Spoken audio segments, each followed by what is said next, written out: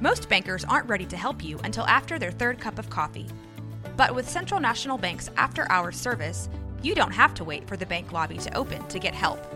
You can contact us from 6 to 8:30 in the morning or from 5 to 10 in the evening, and we'll connect you to a real, live, local person who can answer questions and fix problems 7 days a week. Bank different. Bank Central. Central National Bank.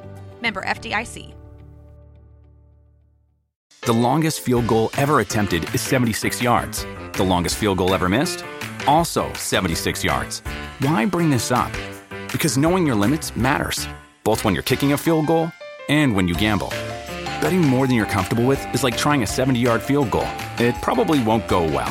So set a limit when you gamble and stick to it. Want more helpful tips like this? Go to keepitfunohio.com for games, quizzes, and lots of ways to keep your gambling from getting out of hand. What does motion sound like? With Kizikans free shoes, it sounds a little something like this. Experience the magic of motion. Get a free pair of socks with your first order at kizik.com/socks. This is a Rogue Media Network podcast.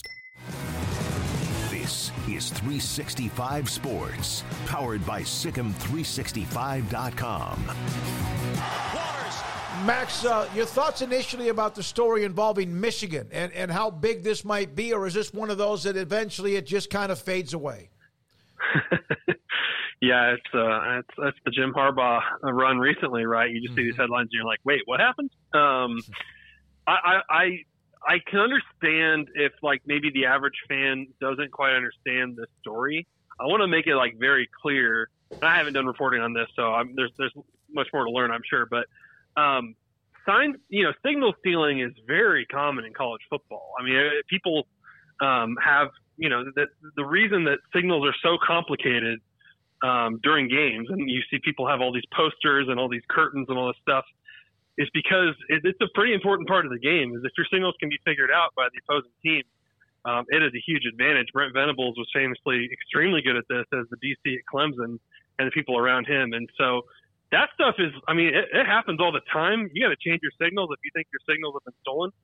The idea of like sending random people to games to video or watch signals or whatever, that's where we're getting into like, wait, what did they do? I mean, that's the part that has to be investigated, because that's the part that's over the line. Accused of signal stealing, like everybody is doing that. It's an under the radar thing, but it's a thing that's pretty common in the sport. But the idea of sending people to attend your future opponent's games, if Michigan did that, there would be trouble for that. Well, and my question is also like, how in the future did he do this? Did he do this for these first 7 opponents, which, he didn't need that at all? Or is he doing it just for Ohio State and Penn State and Georgia and Texas and Oklahoma? It's a good question. I don't know that you need to be sending, investing manpower into stealing Rutgers signals and some of these other teams that they play. So, yeah, I mean, it would make sense if you're looking at Ohio State and you're looking at Georgia and some of these potential playoff teams. I'm very curious if they will get down to the bottom of like how much this went on and what it looked like, what the process was. But when you combine that with the NCAA issue with Jim Harbaugh that is still unresolved, it does kind of make you wonder a little bit, like, maybe these are petty, small things overall in the grand scheme of things. Maybe these are just speeding tickets, but I feel like Michigan has a chance to go win it all this year. I don't think this kind of stuff is going to screw that up, but we have had the last 2 off seasons of Jim Harbaugh looking at NFL jobs, so you kind of wonder if some of these things are going to start to add up. Max, biggest game in the country this weekend, and has, Michigan effects with the Big Ten race, especially, the division. But Penn State and Ohio State, battle of top tens. Ohio State, slight favorites at home, but what stands out to you about this matchup? Yeah, believe it or not, I will be covering this game. Oh, great. First time going to Columbus, Ohio for a game, so excited to check it out. I think Penn State, has kind of done everything right so far this season. They've not been a team that's been living that dangerously. And, but I think people still just kind of question, because you've got a sophomore quarterback that doesn't have that much experience.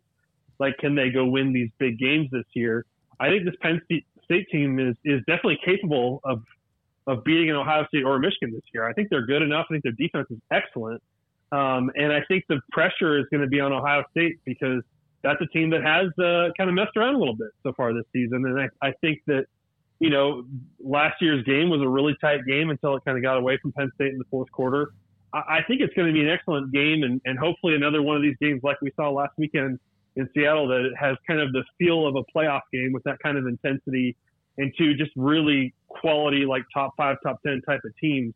I can't wait to see how it plays out. Max, you did release your stop rate, the latest rankings. Anything jump out at you other than Garrett Ross, who produces the show, is not real happy where LSU is in the 70s or wherever it might be?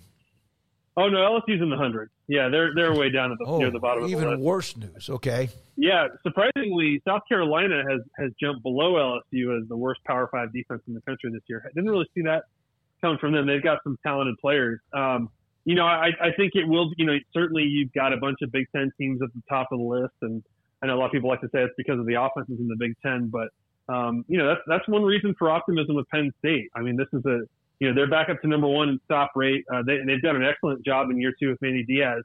They've got some great pass rushers. I think they're playing really well on the back end. Like, this is going to be a huge statement game for Diaz and really for that program.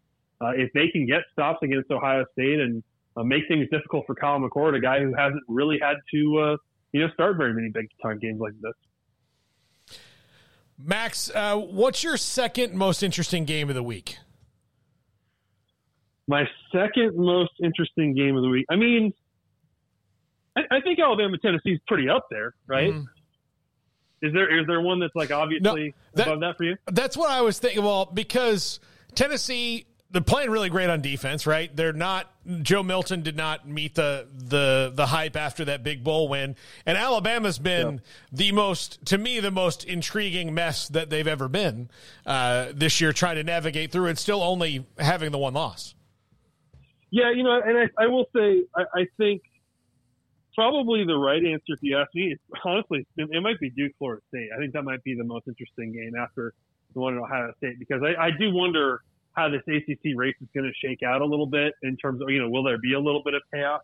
Obviously, Florida State's rolling, North Carolina's rolling, Miami has taken some losses. Duke, lost a really tight game to Notre Dame, but has already notched some big wins.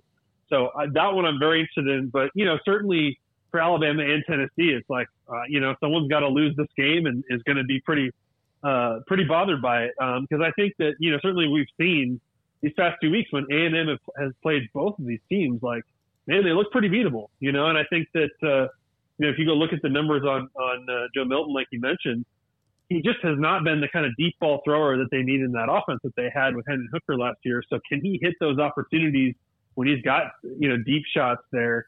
Can he convert those the way that Hooker did last year and hit a bunch of big plays, or this Alabama defense, will they kind of swallow him up? I think that's I like Alabama in that game, but, I don't know that anyone would be stunned if Alabama messed around and lost that one. You mentioned Jimbo there, and that was all the rage at the beginning of the week was just talk about their loss to Tennessee. I mean, obviously there's the massive buyout, Max, and that comes with the conversation. But has anything really changed all that greatly in your opinion? I mean, is this moving closer to the Ags boosters rounding up their money and all that, or is this just more oh, hey, they lost again, it's time to talk more about Jimbo and his hot seat? Yeah, I mean, I think that certainly how they play over the last 5 games here, or 6 games or whatever. I mean, certainly how they play is going to be important, but I do think the win total is going to ultimately matter here. Like, I think if A&M is sitting at 8-4, I don't think anybody's really happy with that outcome based on the quality of talent they've got. And you mentioned stop rate. Like, this is one of the better defenses in the country. They have been since the Miami game. They've been one of the best. 5th in points per drive allowed in the 5 games since they lost to Miami. And so I feel like they're kind of squandering that a little bit just with all the offensive issues they've had, especially in the second half. And, there's some pretty tough games here ahead on the schedule. Like, I think Jimbo Fisher probably does need to get to 9 wins to kind of get people off his back. And if A&M comes up short of that, will they find the money, as people like threatened? Will they find the money and make him go away? Or is he coming back and he's going to have to make big changes? And then you've got an off season where you're probably losing players to the portal and losing recruits. And there's really not a lot of like positive momentum with Texas and Oklahoma coming into your league. Like that's just kind of a bad combination. Max, I know you got to go. One question. If you had, I know you have a Heisman vote. I'm fortunate. Would you have Caleb Williams on your ballot if it was this week? I don't think I would have dropped. Yeah, it's a great question. I don't think I would drop him all the way off the ballot just off that game. I mean, certainly that was like the worst game he's played probably since he got to USC, maybe in his whole career if you go back to his freshman year at Oklahoma. I think clearly it seems like voters are all we're kind of rallying around Michael Penix here. But remember at this time last year, the Heisman frontrunner was Hendon Hooker. I mean, we still got a long ways to go here, and I kind of wonder, like, to make that comparison, like, is this Washington team kind of the hot one right now, and you run out a little bit of gas like Tennessee did last year? Can they keep it going? Clearly, he's got a great narrative behind him with all the injury history in Indiana.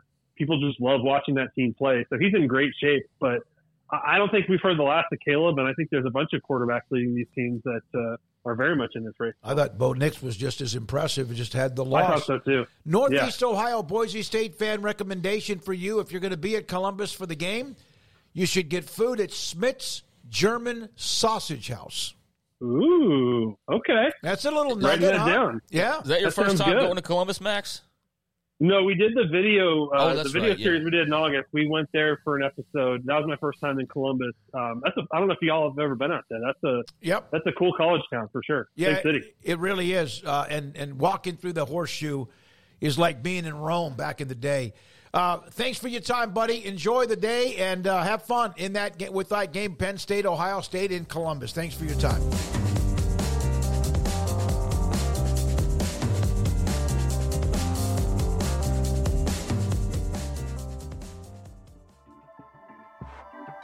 This has been a Rogue Media Network production.